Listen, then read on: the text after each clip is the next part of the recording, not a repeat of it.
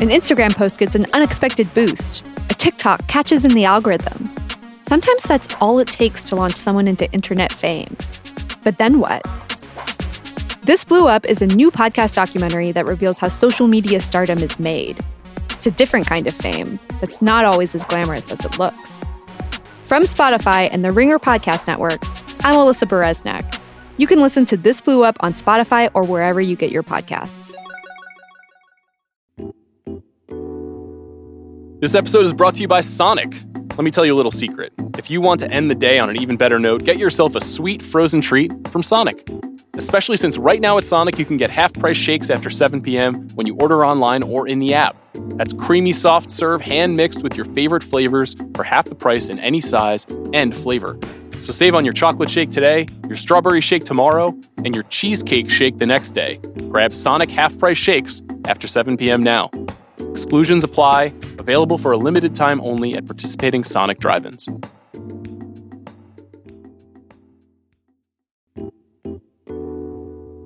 This episode is brought to you by Reese's Peanut Butter Cups. Okay, Sean, top 3 movie snacks of all time, go. All right, let me think. Popcorn? Obviously. Ice cream? That's 2. Oh, and Reese's Peanut Butter Cups, of course. Peanut butter and chocolate is a pretty perfect combination. Some may even say the ultimate movie snack. You can't argue with that. Find Reese's now at a store near you. When Sigourney Weaver first heard there would be a sequel to Alien, she didn't want to star in it. That is, until she read the screenplay. Here's how she remembers it.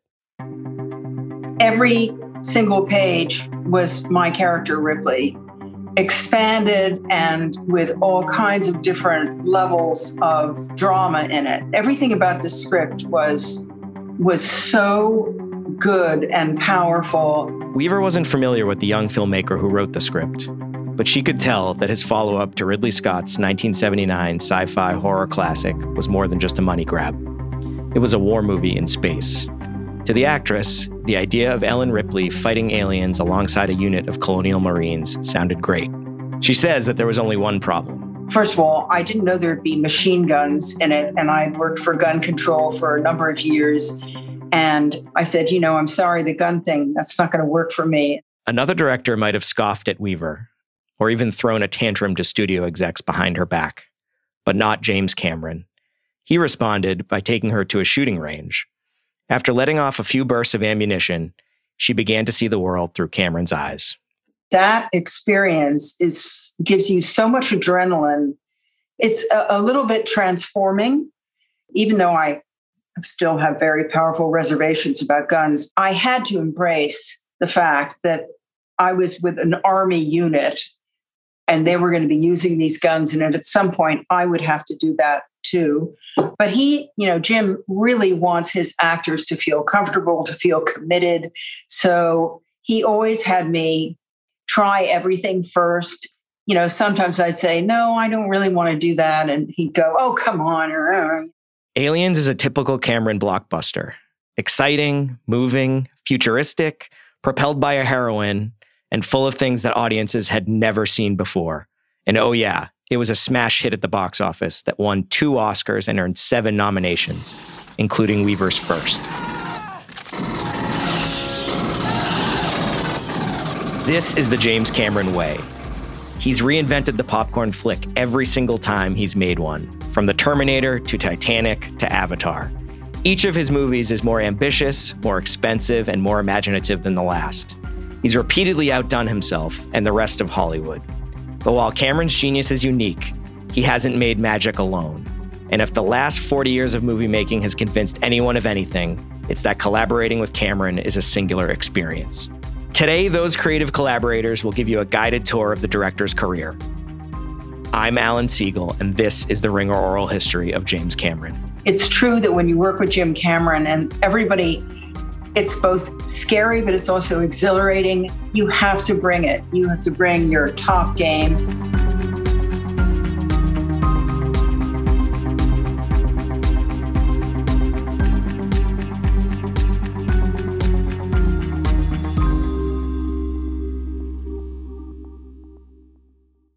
Part 1. Technically, Cameron made his directorial debut in 1982 with Piranha 2: The Spawning. But he actually got fired from that Jaws ripoff a week into filming. Not that it was a great loss to him. It was a piece of garbage, he told Entertainment Weekly in 2014. The first movie that was truly his was based on a fever dream that he had about a metal endoskeleton emerging from flames. The Terminator, which starred Arnold Schwarzenegger and Linda Hamilton, jump-started Cameron's career. It was the first time the world saw the skills the Ontario, Canada native sharpened while working for legendary producer Roger Corman in the 70s. I was making a science fiction film. I think it was called Battle Beyond the Stars. And the shooting went very well. We were in post-production. Everything was going along well, except our special effects department was falling behind schedule.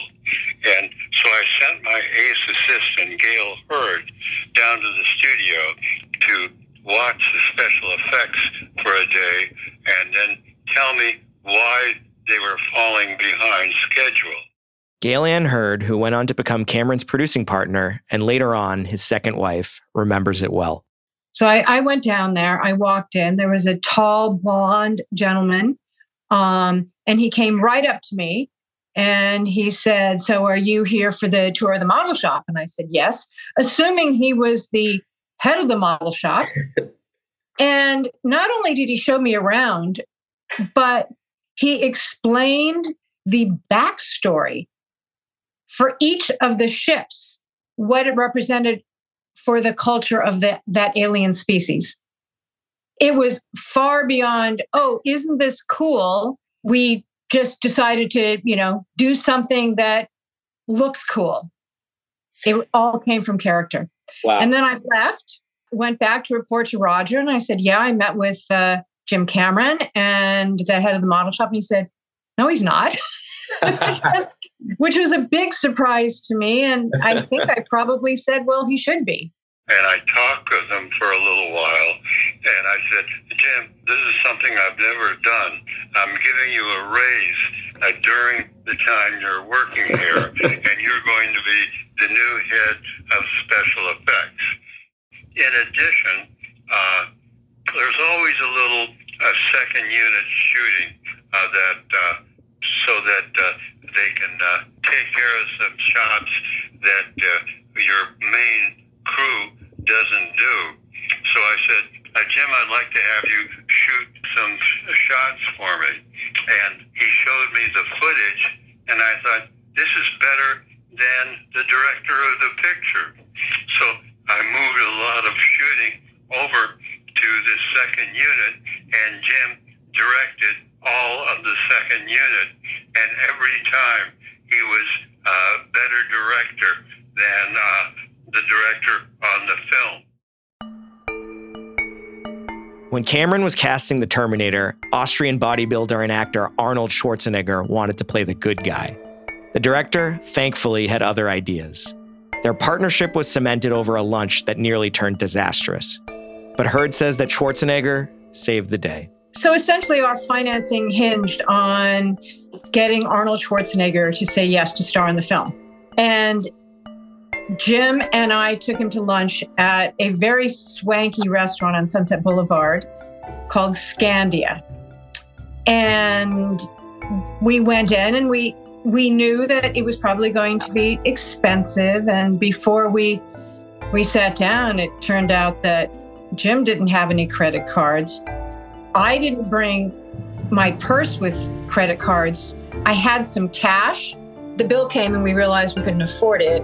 We just sat there and assumed we would wait it out and Arnold would leave and then we'd figure out what to do with the management of the restaurant. But he didn't leave. And finally, the manager came over and said, I'm sorry, we're closing now. What I remember is Arnold saying, you can't afford the tab, right? And Jim and I both looked at each other and thought, well, there goes the movie. Over want of the ability to pay for lunch. What star would work for, two people who can't even pick up a lunch tab? Here's Schwarzenegger and Hurd. So they didn't have the money.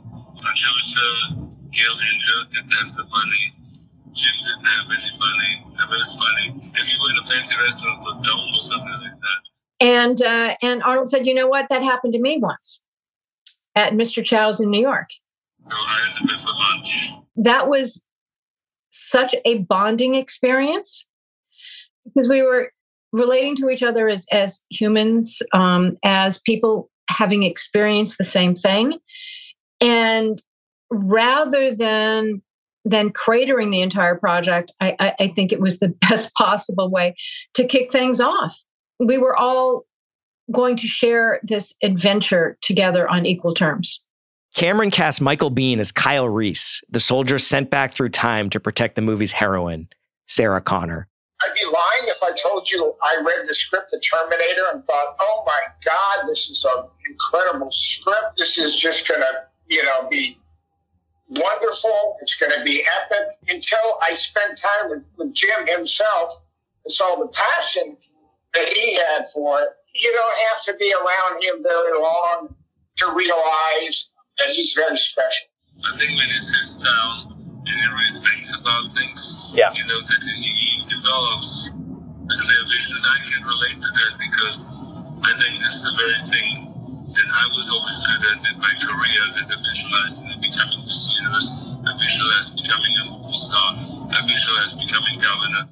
Being in Stan Winston's special effects house and watching him and Jim creating the Terminator in front of my eyes as far as the practical effects went. Roger Corman wasn't surprised by Cameron's technical wizardry. Needless to say, the special effects were extremely good because that's where he started. Orion Pictures president Mike Medavoy vividly remembers Schwarzenegger's first appearance on screen. It's when he arrives and he's naked, looking around, Yeah, and you got to go there to that question about, hey, what's next? Your clothes. Give them to me, now. Fuck you, asshole! Biehn put it best. He did things while we were shooting that, you just don't see other people do. We did a scene in The Terminator where the car is screeching backwards, Arnold's on fire, and he's smashing his hands in the window of the car and grabbing Linda by her shirts. And it's all done in one take. That's hard enough as it is. You can control it if the car is stationary. It's dangerous if the car is moving. So Jim said, we're going to put a faux brick wall on the equipment truck, the grip truck, and drive that past. And that's how we solved that problem. And I defy anyone to look at that shot, given that it's 1984 technology, and think it was anything but a moving car. And that's the type of thing that he did that you just went, wow, I certainly never would have thought of doing anything like that. Part 2. The Terminator was a surprise hit in 1984. But Cameron landed the gig writing Aliens on the strength of the script of The Terminator before it even came out. Here's Gale Ann Hurd, who produced Aliens. I don't think people would immediately think, person who's only directed Piranha 2, The Spawning, is going to be in the director's chair for the sequel to Alien. Jeanette Goldstein's first movie role was in Aliens. She went on to appear in 2 more Cameron films, Terminator 2 and Titanic. The first time I met him was, for Aliens, and it's when I was asked. I'd met Gale and Hurd a couple times. She was in the initial interviews, and so I went down to Pinewood Studios, and I wasn't sure who he was. I mean, I was figuring I was meeting the director, but then he was also crawling around on the floor with a camera and improvising with me. Stephen Lang recalls auditioning for Aliens. My very first meeting with Jim was an audition for Aliens many, many years ago. He really reminded me of it. I knew that I had done the audition.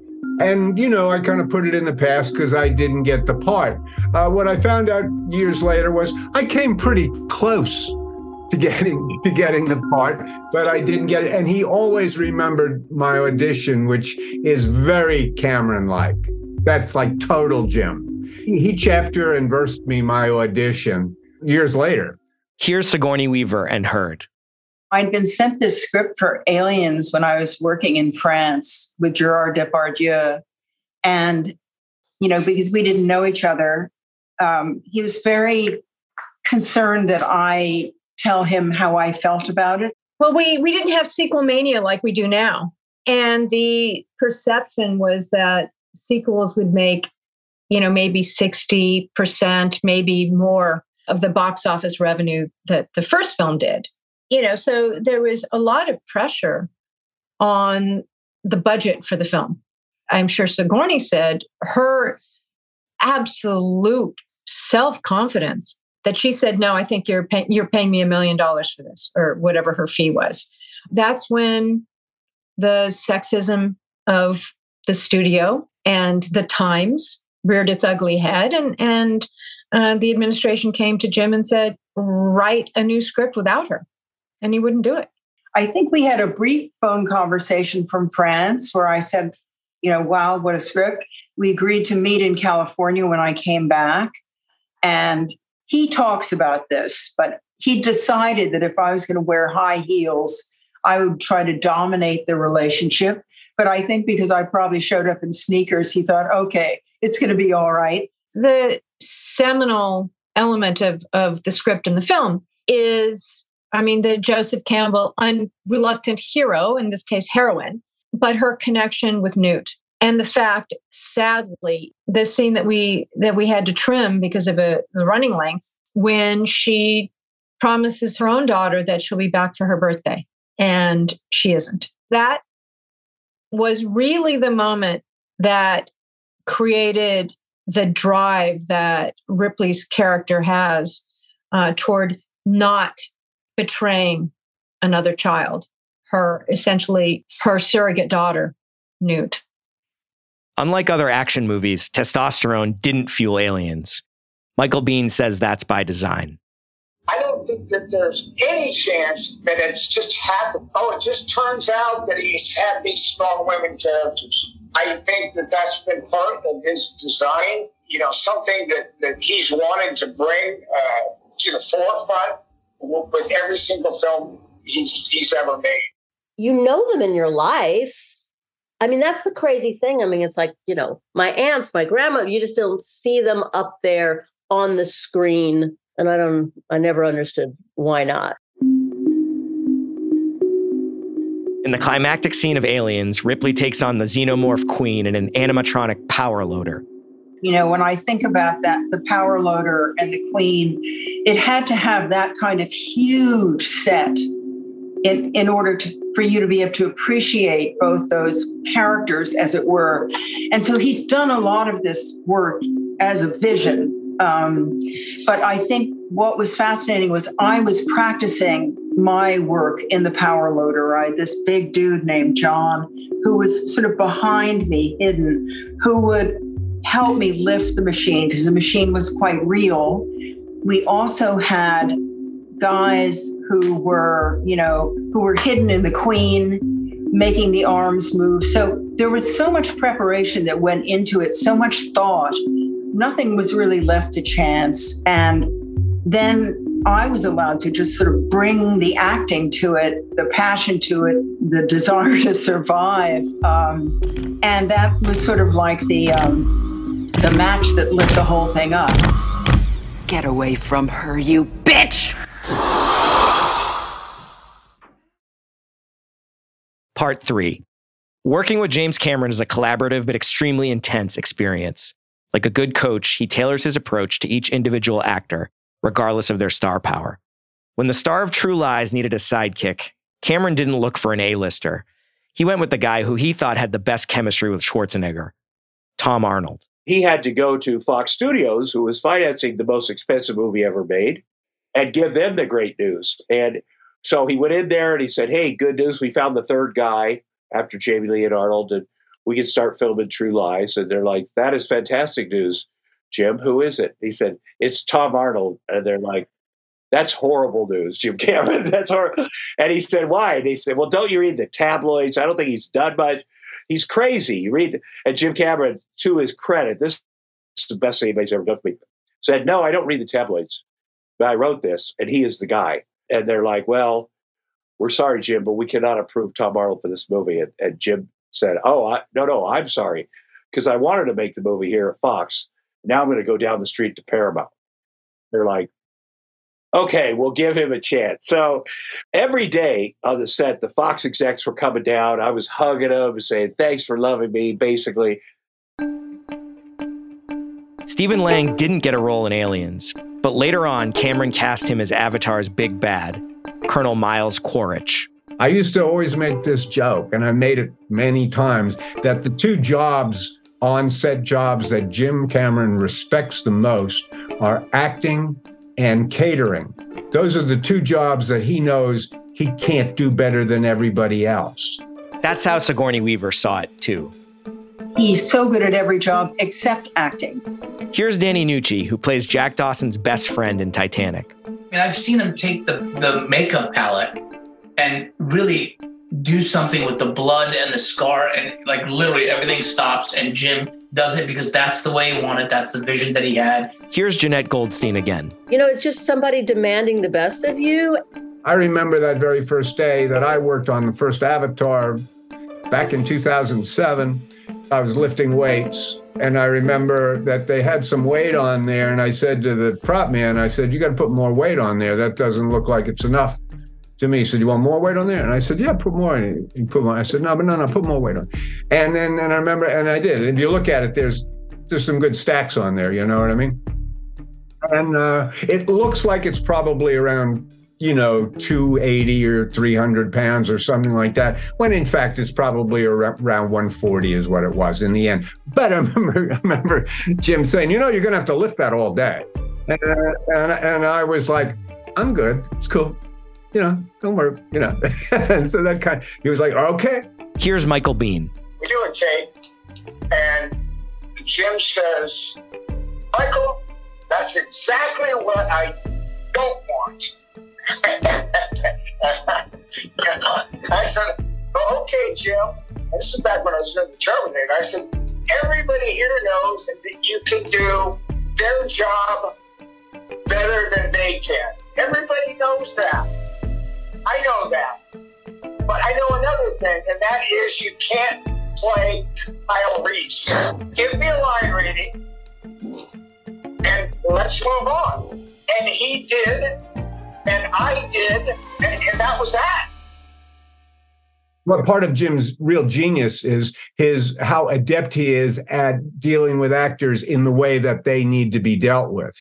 We thrash our stuff out, we wrangle a lot, we spar a lot, which is not all that unusual when you consider the fact that he and I have been kickboxing and quarterstaff fighting together for a number of years as well. So it's just sort of carrying that into it. And when we are working, the crew tends to pay attention. I mean, I'm not saying they don't pay attention at other times, but they kind of prick up their ears to see what's going to happen. This is our experience. I believe that we both derive energy off of that. Take all these rugged characters, all these, Marine fighters from the future on the sky set. If there's anybody that I have ever met, including all the SEALs I've worked with, all the Special Forces guys I've worked with, if there's anybody I would want in a foxhole with me, it would be Jim Cameron. If the world was ending, I want to be with Jim Cameron. Wherever he is, I trust that he will figure it out. Jim Cameron, he's a raw-boned 6'3" fucking Canadian dude, man. He's ready to go. And part of the reason his success is because he is that guy. Like if he tells Arnold, I want you to go down this escalator, up this escalator, jump over, do that. And Arnold looks at it and goes, boy, I don't know if I could do it. He goes, okay, I'll do it. And so always, whatever it is, he'll take the camera, he'll dangle out of the helicopter. There is nothing that he won't do. And it inspires you. Here's Jeanette Goldstein again, remembering shooting a scene in Titanic. The one thing that I really remember about the scene with the kids, especially the little boy, in the scene where we're caught down behind the gate. And so you got this little boy, his actor, he'd done like a McDonald's commercial. That's all he had done. The little girl had been on a couple of TV shows, so she was a pro. But he was tiny. What was he? 4 years old or so? 5 years old? And you're there with all these extras and the crush and everything. He was a little worried and scared. And we did the master. We did one take of it, and then Jim goes, "All right, cut. We're going again." And the little boy goes, "Did I not do it right?" And then everybody started laughing, and Jim goes, "Quiet, please, quiet." And he made everybody, because it was very cute, and everybody stopped. All of those people, and he just sort of went and talked to little boy. He said, "Have you ever done a?" I said, "Okay, well, you know what a master?" Okay. And he spent like a minute there explaining to the little boy how it works. We're going to do this, and then you're going to do it again. You think you can do it like 3 times? And then we're going to move the camera. And then, is that okay if we then do it over here? And then you're going to do it. It was so, so sweet. He said, "So is that okay? You think you can do it?" And he was like, "Yeah." And then he started again. And it was really amazing. And everyone was just like, wow, in this huge stressful moment, he was able to sort of, get this performance out of this little boy and kind of calm his fears. This episode is brought to you by Mint Mobile. Spring is such a refreshing time of year. Flowers are blooming and you're getting your house in order. But now's also a good time to take a second look at your wireless plan, because you might be overpaying. Right now, Mint Mobile has unlimited talk, text, and data plans for $15 a month when you buy a 3-month plan. To get this new customer offer, go to mintmobile.com/bigpick. That's mintmobile.com/bigpick. $45 upfront payment required, equivalent to $15 a month for first 3-month plan only. Speed slower above 40 gigabytes on unlimited plan. Additional taxes, fees, and restrictions apply. See Mint Mobile for details.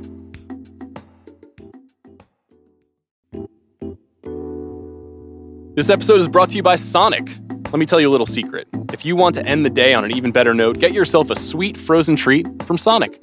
Especially since right now at Sonic, you can get half-price shakes after 7 p.m. when you order online or in the app. That's creamy soft serve, hand-mixed with your favorite flavors for half the price in any size and flavor. So save on your chocolate shake today, your strawberry shake tomorrow, and your cheesecake shake the next day. Grab Sonic half-price shakes after 7 p.m. now. Exclusions apply. Available for a limited time only at participating Sonic drive-ins. This episode is brought to you by State Farm. You might say all kinds of stuff when things go wrong, but these are the words you really need to remember. Like a good neighbor, State Farm is there. They've got options to fit your unique insurance needs, meaning you can talk to your agent to choose the coverage you need, have coverage options to protect the things you value most, file a claim right on the State Farm mobile app, and even reach a real person when you need to talk to someone. Like a good neighbor, State Farm is there. Part 4. Outdoing yourself is hard. That's why shooting a Cameron film is a challenge. The stars of The Abyss were pushed to their mental and physical limits during grueling underwater scenes. On the set of Titanic, some presumably aggrieved person spiked the chowder with PCP. Cameron's uncompromising drive might bristle, but it's helped him break both new ground and box office records. Here's Gale Anne Hurd. The technology, at least ILM's technology, did not exist at the time we embarked in pre-production for The Abyss to create the CGI pseudopod or water snake. It didn't exist. No one in the world could have created that. And we had to go into Fox and tell them we could pull it off. And Dennis Murin, our visual effects supervisor, took I don't know how many months off to become a coder, actually learn how to create a 3D CGI effect. That was the film when Jim took on so many things that didn't exist before that were essential to making the film. And I think those are the lessons. The first is there was no place to film it. So he and the underwater cinematographer Al Giddings went to try to find a location, and they found the uncompleted nuclear power plant in Gaffney, South Carolina, and decided it could be made into a filming tank. I mean, imagine that. Here's John Landau, Cameron's producing partner. Number one, I think what he has is the skill as a writer to write stories without regard to what's possible technologically, but to then say, okay, this is the story I want to tell because I think it's going to move people. Now, how can I be the impetus for that technology? And he has both sides of that brain that are working, where he understands the technology side and how to push people. He doesn't always necessarily have the answer himself, but he can say, I think you could figure this out. And he throws out a germ of an idea that they then run with. And he did that going back to The Abyss. It's really interesting. He wrote in the pseudopod scene where Mary Elizabeth comes out and talks. And he wrote that into that movie because he already had envisioned Terminator 2. But he knew if he didn't crack it, he would never be able to do Terminator 2. Here's Sigourney Weaver. So I love The Abyss. First of all, it combined his fascination with the deep, all of his skills in diving and everything with this incredible love story, kind of scary story. I think that movie will always be ahead of its time because it was so daring. And here's Michael Biehn. I don't know when they used CGI first, but it was the first time that I was aware of CGI. We also, for budgetary purposes, had to shoot a 6-day week. We called it, life's abyss, and then you dive. In the third act of that movie, when Ed Harris is bringing back Mary Elizabeth Mastantuono back to life, wake up, you bitch, and slapping her, and it's emotionally draining. It's an emotional high, not only for the characters in the movie, but also for the audience. God damn you, bitch! You never backed away from anything in your life! Now fight! Fight! Fight! Right now! Do it! Fight! God damn it! It's like an out-of-body experience in a way to participate and watch a Cameron movie. Crossing Cameron on set isn't a wise choice. Just ask Tom Arnold. We're on the street on Constitution Avenue, which is a big, busy street in Washington, D.C. And we're sitting there. I'm in the front seat with Arnold, and Bill Paxton's sitting between us. We're shooting the shit. And all of a sudden, there's like 500 people watching, and we're ready to shoot this scene, and the light over here goes out. And so Arnold's like, that'll take 20 minutes. Well, I'm going to take you guys on a tour of the fucking monuments. Nobody has ever been happier to be an American than Arnold Schwarzenegger. Like, he's so fucking proud of this. So we're driving, and he's like, look at the fucking Lincoln Memorial there.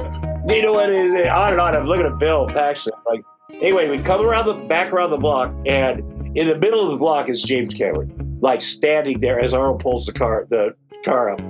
And bam, he hits the hood of the car, and he comes around because it didn't take 20 minutes to change that light. It took 2. And he's like, hey, motherfucker, you do that shit again, and Paul Verhoeven's going to finish the movie, or whatever. So then I get back, he gets out, I get back in the car, and I'm sitting next to Arnold, I'm like, are you going to take that shit from that asshole? And he's like, I have to, I fucked up, which is such a good lesson.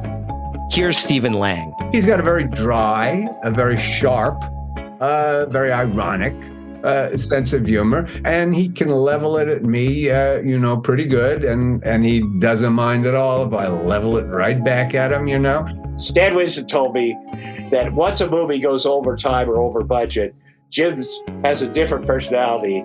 They call it Midge, M-I-J. When I first met him on Aliens, he was still trying to, make a name for himself, and so it wasn't really till we were on the kind of world tour with Aliens that I was sitting with him at dinner. I went, you're funny? Where was this guy all those months? I've heard Jim use the phrase to people working on his movies often, don't help. Which I've always thought was kind of a fun way of saying, you're kind of fucking this up. Let me do it myself. Here's Jeanette Goldstein. Someone has your back and they trust you, even though you're scared to death or whatever. And, they trust that was when meeting him, he really wanted to know everything I thought about Vasquez and who she was and he was like, I trust you, what you're going to try, if I don't like something, I will tell you. It seems to me that he casts for the story. whatever the story is, he's going to max it out. He's going to make it the most powerful, the most suspenseful, the most terrifying. And that's just so natural to him, to push the envelope so that it's not just the ship hitting the iceberg. It's so many levels of experience. Here's Jon Landau. Jim walked into a big meeting we were having. It was like a marketing meeting in the executive room, and everybody was there. And Jim comes in, he walks right around, sort of nods to everybody, comes right around to me, and he goes, "So, I understand we're going to get to be pretty good friends or bitter enemies." And I looked up to him and I said, "Pretty good friends, I hope." And then, again, on True Lies, I was the studio exec, he was the director, but it was out of that dynamic and that relationship that we started talking about doing Titanic together. If you look at the number of characters in Titanic, the way they're developed, it's an extraordinary number of characters. Some of them only have one scene. Some of them have 20 seconds, but you know all you need to know. Avatar aside, I would pick Titanic as my favorite. And that's not because I think Aliens is amazing. And really all his films are wonderful. Terminator is terrific. But Titanic is such a massive, the love story just gets me. Goldstein and Danny Nucci remember seeing the set of Titanic for the first time. I got there down to Rosarito, and you see the ship in the distance. That was something. We were all convinced that this was an unbelievable undertaking, that the scope of what we were doing was just unprecedented, and we were all, to a certain degree, in awe of it. And then you go into the sound stages. I remember the producer took me, he said, "Oh, you want to see the sound stages?" And, the ballroom, and it was incredible. And then I always remember the wardrobe with the wigs and the beaded dresses, and incredible. And then getting down onto the Titanic, the interior, there was a gang, the gangplank you had down, and I had to hold my kids, the actors' hands to get in there. You just kind of were on the ship. It was stunning. But we're shooting this really sort of complex scene, and I'm in the middle of the boat, and I'm supposed to be swimming, and he's got 8 cameras, and it was one of those awkward moments where I think it was the first time that Jim and it was just me and then Jim from where I was, and it was just the two of us in this boat in the middle of Rosarito Beach in the tank on the set. And I don't think I'd ever been alone in a room with Jim ever before. So it was just the two of us, so it was just this awkward moment, right? And I'm like, now at this point, I've been yelled at 15 times. It's no longer personal. It's not about me. But nonetheless, I've been yelled at 50 times by this point. So I'm a little trepidatious. Sure. So I sit there and I think, the first thing I'm going to say to Jimmy, "Hey, Jim, this is kind of cool, all this stuff, all these cameras, because, you can see them. There was just a lot going on, cameras moving and on gimbals, and it was just crazy." And he's like, this is just annoying. He goes, "All I can see is what can go wrong." I go, "So, well, what's your favorite part?" He goes, "It's the acting." He goes, the acting. I go, "So what, you want to do a movie with 4 people in a room?" He goes, "Yes." Yes, this is what he said to me. And so we chatted about that for a while till it was time to go. And then, I was like, "Okay, off you go in the water," and we shot the scene. But that was sort of, so when I saw Avatar, I was like, of course, this is what he's done. Makes all the sense in the world to me. Part 5. Released 25 years ago this month, Titanic went on to become the highest-grossing movie of all time. At the 1998 Oscars, the epic drama won Best Picture. Cameron also took home the award for Best Director. In his acceptance speech, he borrowed Jack Dawson's signature line, shouting, "I'm the king of the world!"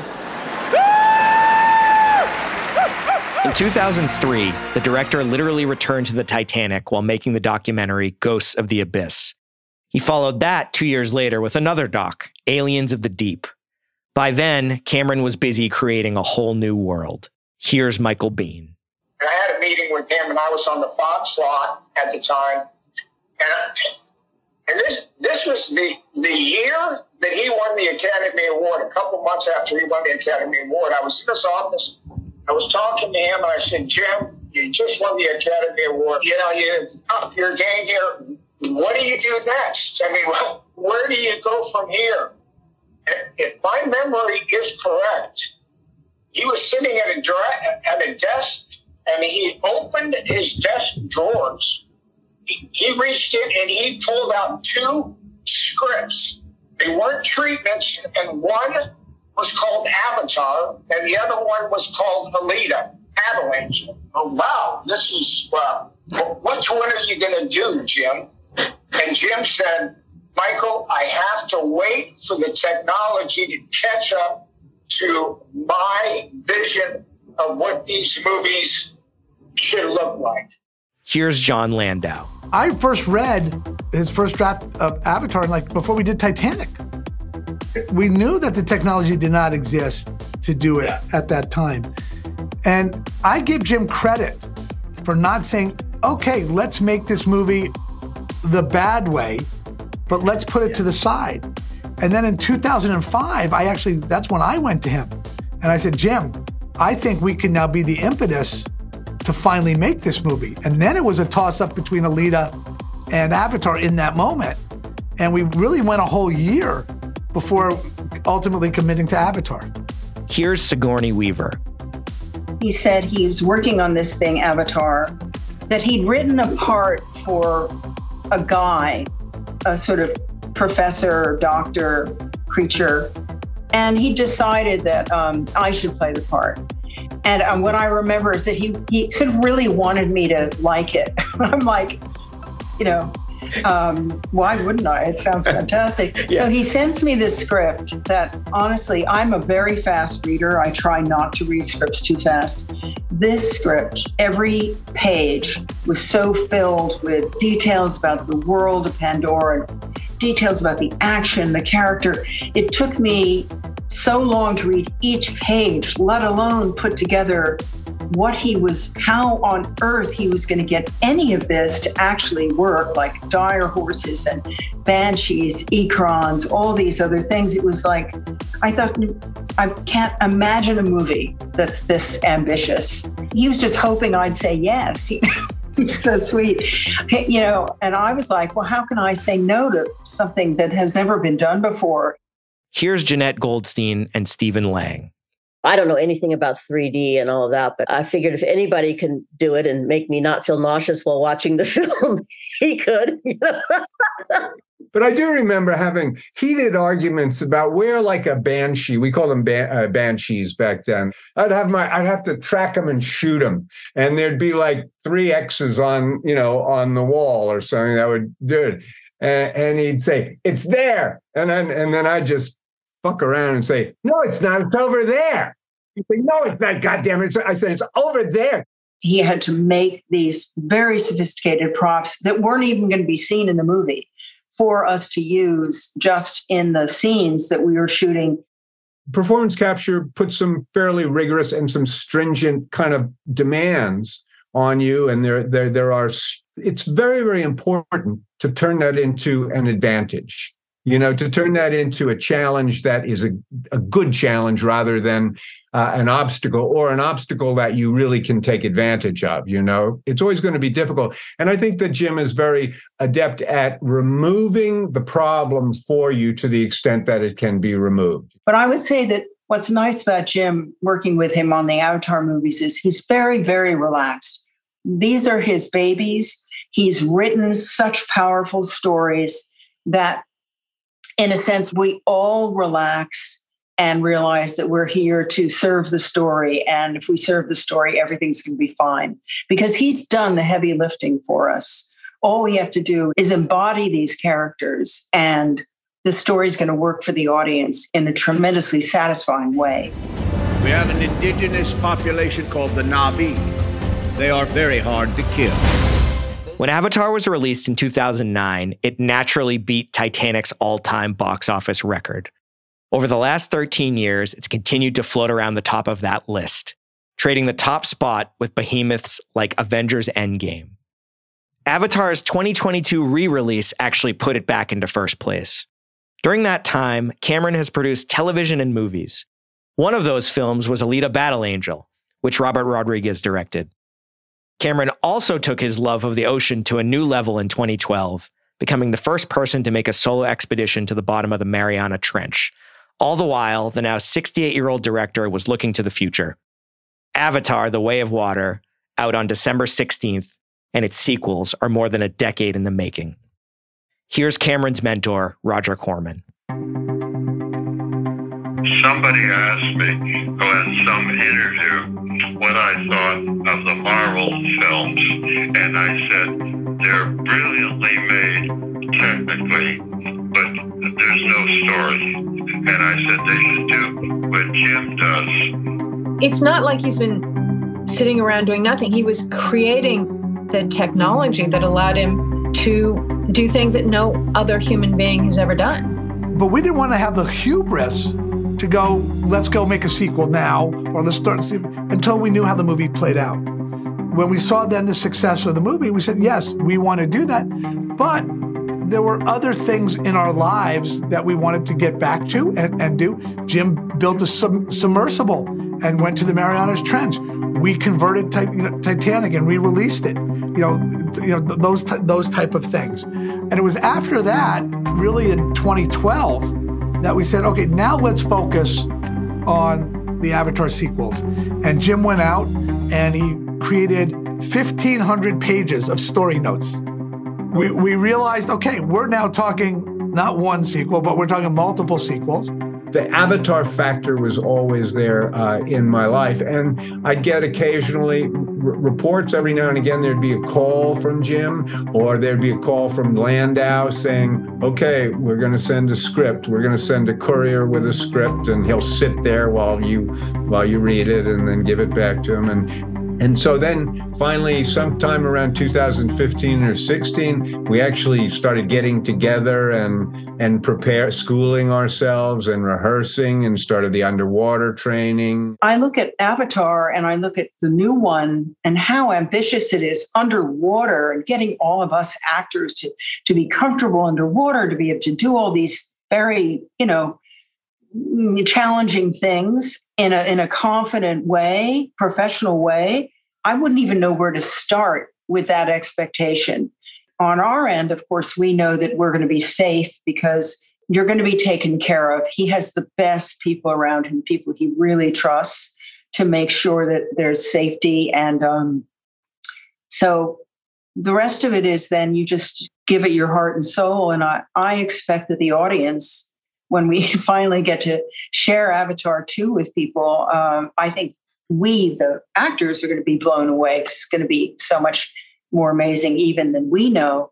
If I said we didn't have expectations and high hopes, then I think I would be probably lying to you, because the precedent that was set was pretty extraordinary, I think. And nobody knows that. Nobody is as aware of that as Jim Cameron.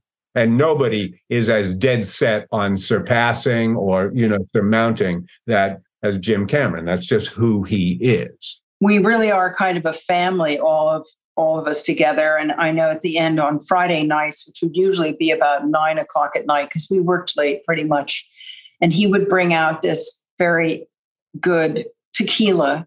Whoever wanted to could have a little shot of tequila, and the people who were also doing all the technical stuff behind us at the computers. So everyone would have this little party. And of course, I'm terrible with liquor. So he would usually try to make me have some. I cannot drink anything that tastes that much like alcohol. So always good for a laugh. We were, trying to chug down this thing. I think he always appreciated how hard everybody worked, and we appreciated how much faith he had in us. And it was quite a voyage. He has this amazing life. He's been married 5 times. I've been married 4. And I talked to him, and a couple, 3-4 years ago, and I said, yeah, I'm not going to do that again. That's too, that looks. And he said, hey, nobody writes your fucking life story, Tom. You write it. You write the end.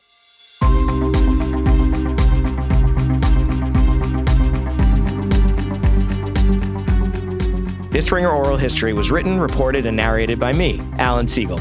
It was edited by Andrew Gordadaro and produced by Steve Allman and Vikram Patel.